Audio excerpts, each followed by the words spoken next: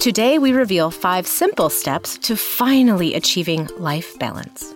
Look in the mirror and repeat these words: life balance is a fucking lie. Feel better? The Speakeasy Podcast. Honest conversations about leadership and sanity in the creative industry. I'm Karen Steffel. And I'm Jen Estel. Managing creativity in business, we probably have an opinion on that. No prohibitions. Clearly, we have cocktails. You know what gives us life balance is a really good drink. What have we got, Karen? Today, we're drinking a La Caparucha, and you know what it reminds me of?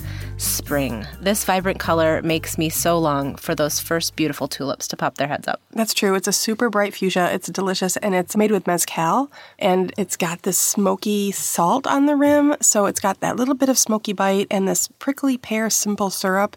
It's a masterpiece. It's gorgeous. And then it finishes with cinnamon, and I like cinnamon's one of my favorite spices of all time. So it's a great spring drink. You guys should check it out. So here's the deal. I know we're being fairly direct, but I'm so tired of BuzzFeed telling us that there are simple steps to achieving life balance. I'm so tired of the life balance conversation. Because here's the deal. We're being direct because it's a lie. It's just, it doesn't exist.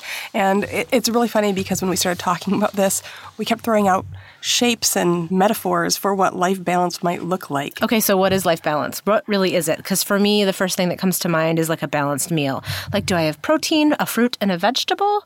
Like, is that what it is? Or is it like my pediatrician used to say, like, don't worry if your child only eats white things, 3 days in a row, like cottage cheese, milk, and yogurt. At the end of the week, does he or she actually have some fruit and some vegetables, which kind of let me off the hook a little bit. Like, so is it a balanced meal? Or is it a balanced week? So does that mean a workaholic is malnourished? Yes, absolutely. And you say that, and I think of those little plates with the dividing lines in it. You've got to have enough of this thing and a little bit of this thing over here. And then I thought of it like a pie chart. Do you have one big pie wedge and a few skinny pie wedges when they should all be about the same? So we just had a fun time with this one. You know what? For me, a lot of times when you see those online articles where it gives you the 7 tips or the 5 tips for life balance, you see like the scales or a teeter-totter. And for me, that's the exact wrong metaphor or analogy, because visually, if you think about it, when scales or a teeter-totter are perfectly in balance, they're static. I'm sorry, what part of your life is static, Jen? No part whatsoever. And how much fun is a teeter-totter if you're not going up and down anyway? Oh my God, no fun. So boring. Although life is a bit like when the person gets off and you fall on your ass. That's kind of how life balance feels sometimes. That's true, because sometimes you're not in control of your own life balance, are you? No. That's funny. I sort of thought of it like surfing. If you're going to stay on a surfboard, if you're not going to fall in the water, if you're going to stay on a surfboard, you have to make these constant micro corrections to stay on course, right? You have to be constantly engaged in getting the balance right. But then Karen called me on that when she said, but then eventually you fall down. Yeah, or you reach the end, you hit shore, right? And I don't hit shore, I fall. But for me, it's more, but I do appreciate the ebb and the flow of the ocean, because I do agree with you on that. I do feel like there is an ebb and a flow. You go out, you come back in. You go out and you go back in. So I think in the whole scheme of surfing, it's a really beautiful metaphor. For me, it's more like a roller coaster sometimes, or maybe like where you have to be able to go down really fast to be able to make it back up to the top, or maybe even like a rubber band where there's just push and pull all the time. I think we both agree it's never static and it's never achieved, right? You're always moving somehow. You're going up, you're going down, you're going back, you're going forth, you're ebbing, you're flowing. The metaphors that we are all looking at that feel comfortable to us aren't static and solved and finished by a long shot. Regardless of the metaphor that speaks to you as an individual, I think really figuring out and defining what balance is for you is what's going to help keep you sane. I think so too.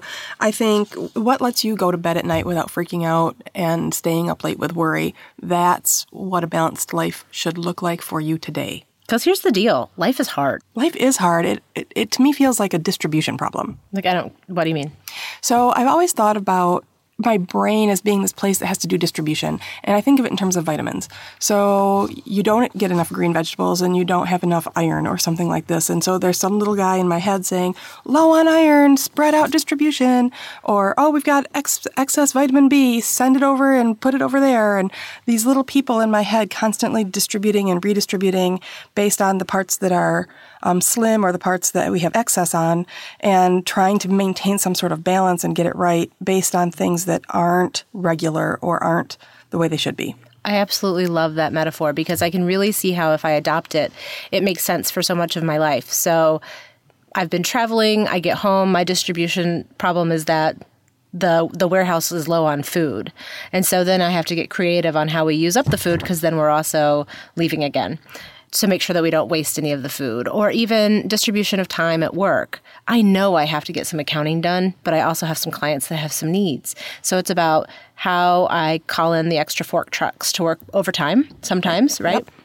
And make sure that all of the promises are kept. For me, I think that a lot of conversations around life balance have to do with kind of separating work and home. And I think especially for entrepreneurs, that's just not possible. I don't take my mom hat off at my office door. Work comes home with me at home. And it's just life is a little bit more fluid than that. Life is more fluid than that, and it's because it has to be. You know, your work problems don't stay at work. Like you said, your mom problems don't stay at home. And oftentimes the things that your family is needing from you this week are overflowing their allocation of time, or the things that you need to do at the office are overflowing your allocation of time. We're coming up on tax season. I can imagine any accountant understands that life balance doesn't happen in April for their industry.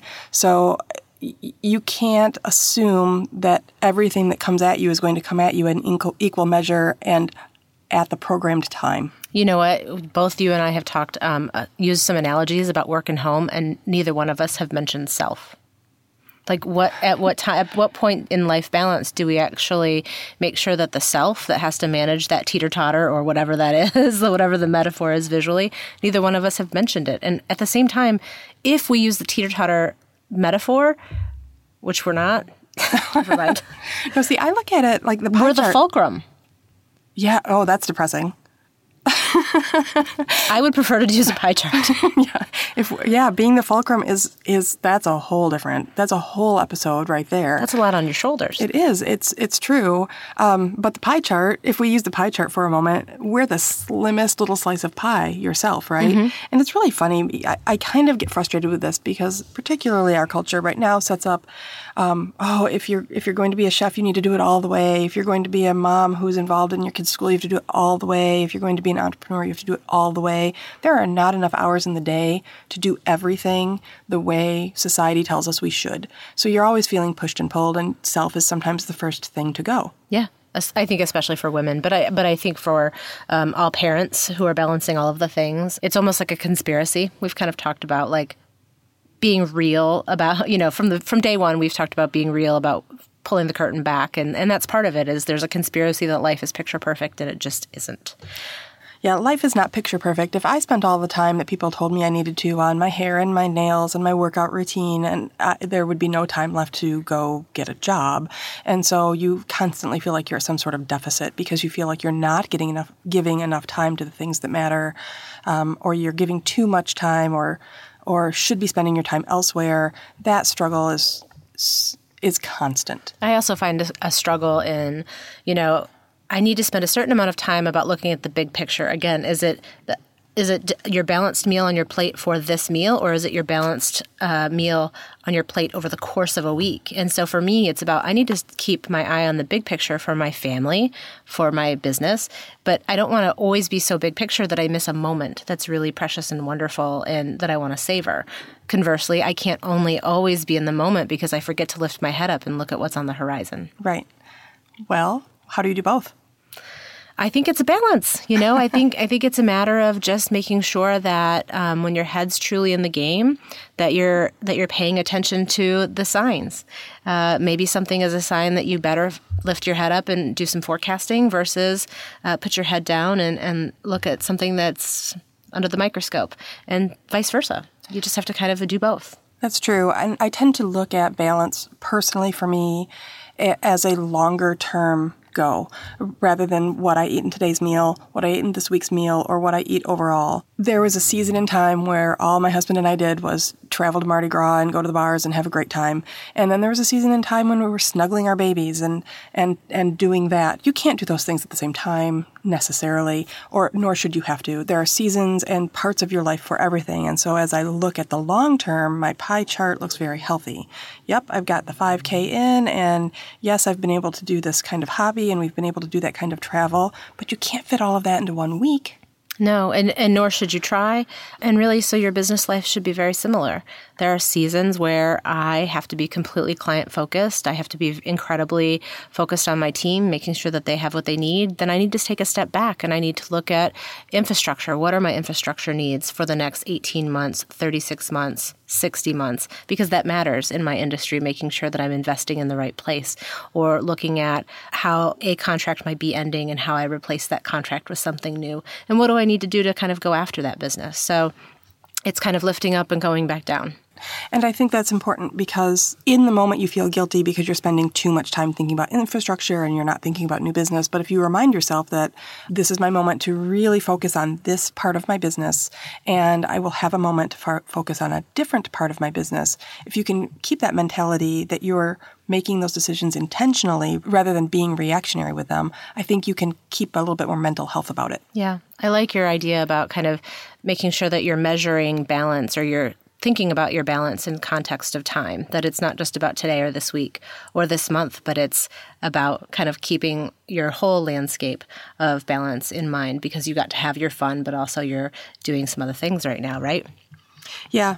I think at the end of the day, you have to figure out what your expectation is for yourself. What is it that you want? Prioritize yourself a little, right? Whatever metaphor you use, whether you're the fulcrum to the teeter-totter or you're a bigger slice of pie than you typically provide for yourself, be realistic about it, right? Yeah, I think it's important to acknowledge it and figure out what works for you, what your expectations are for what balance looks like, and be intentional about that decision rather than just floating along from thing to thing so that you miss out and you have regrets.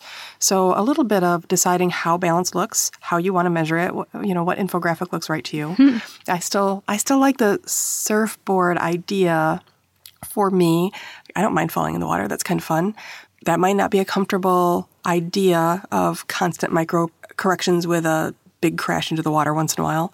That might not be a comfortable idea for somebody else. So whatever it is, whether it's surfing or your love of roller coasters, whatever it sounds fun to you, maybe that's the point.